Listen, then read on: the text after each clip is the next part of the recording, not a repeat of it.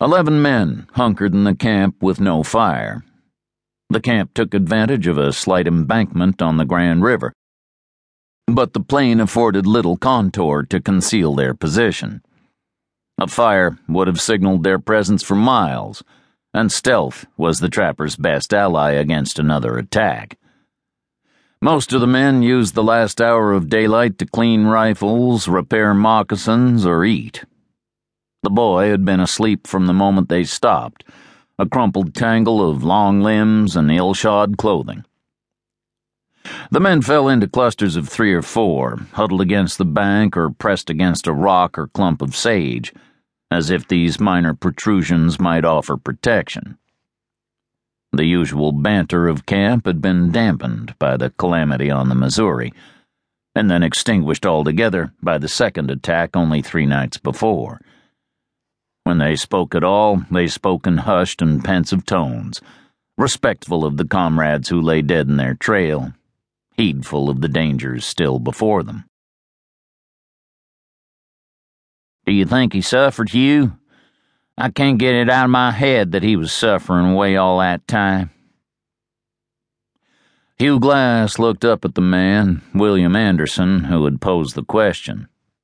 Glass thought for a while before he answered. "I don't think your brother suffered. He was the oldest. When we left Kentucky, our folks told him to look after me. Didn't say a word to me. Wouldn't have occurred to them." "You did your best for your brother, Will. It's a hard truth, but he was dead when that ball hit him 3 days ago." A new voice spoke from the shadows near the bank. "Wish we'd have buried him then, instead of dragging him for 2 days.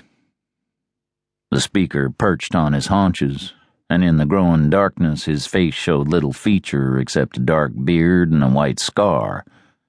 The scar started near the corner of his mouth and curved down and around like a fishhook. Its prominence was magnified by the fact that no hair grew on the tissue, cutting a permanent sneer through his beard. His right hand worked the stout blade of a skinning knife over a whetstone as he spoke, mixing his words with a slow, rasping scrape. "Keep your mouth shut, Fitzgerald, or I swear on my brother's grave I'll rip out your bloody tongue." "Your brother's grave? Not much of a grave now, was it?" The men within earshot paid sudden attention, surprised at this conduct, even from Fitzgerald. Fitzgerald felt the attention, and it encouraged him. "More just a pile of rocks.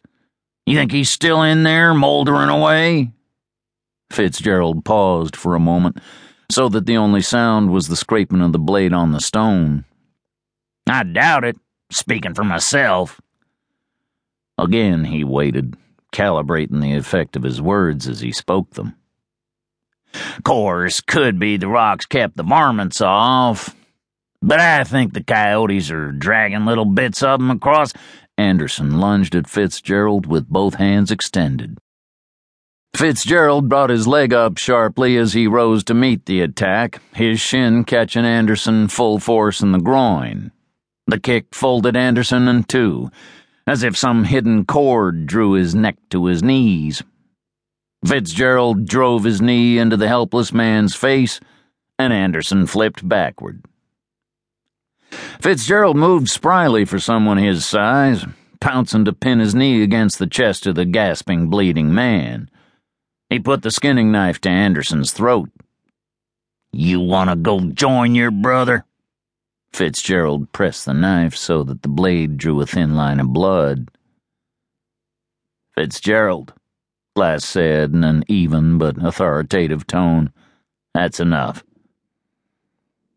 Fitzgerald looked up. He contemplated an answer to Glass's challenge, while noting with satisfaction the ring of men that now surrounded him, witnesses to Anderson's pathetic position. Better to claim victory, he decided. He'd see to Glass another day. Fitzgerald removed the blade from Anderson's throat and rammed the knife into the beaded sheath on his belt. "Don't start things you can't finish, Anderson. Next time I'll finish it for you.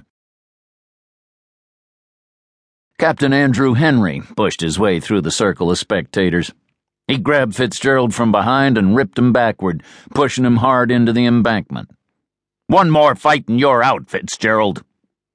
Henry pointed beyond the perimeter of the camp to the distant horizon. "If you've got an extra store of piss, you can go try making it on your own."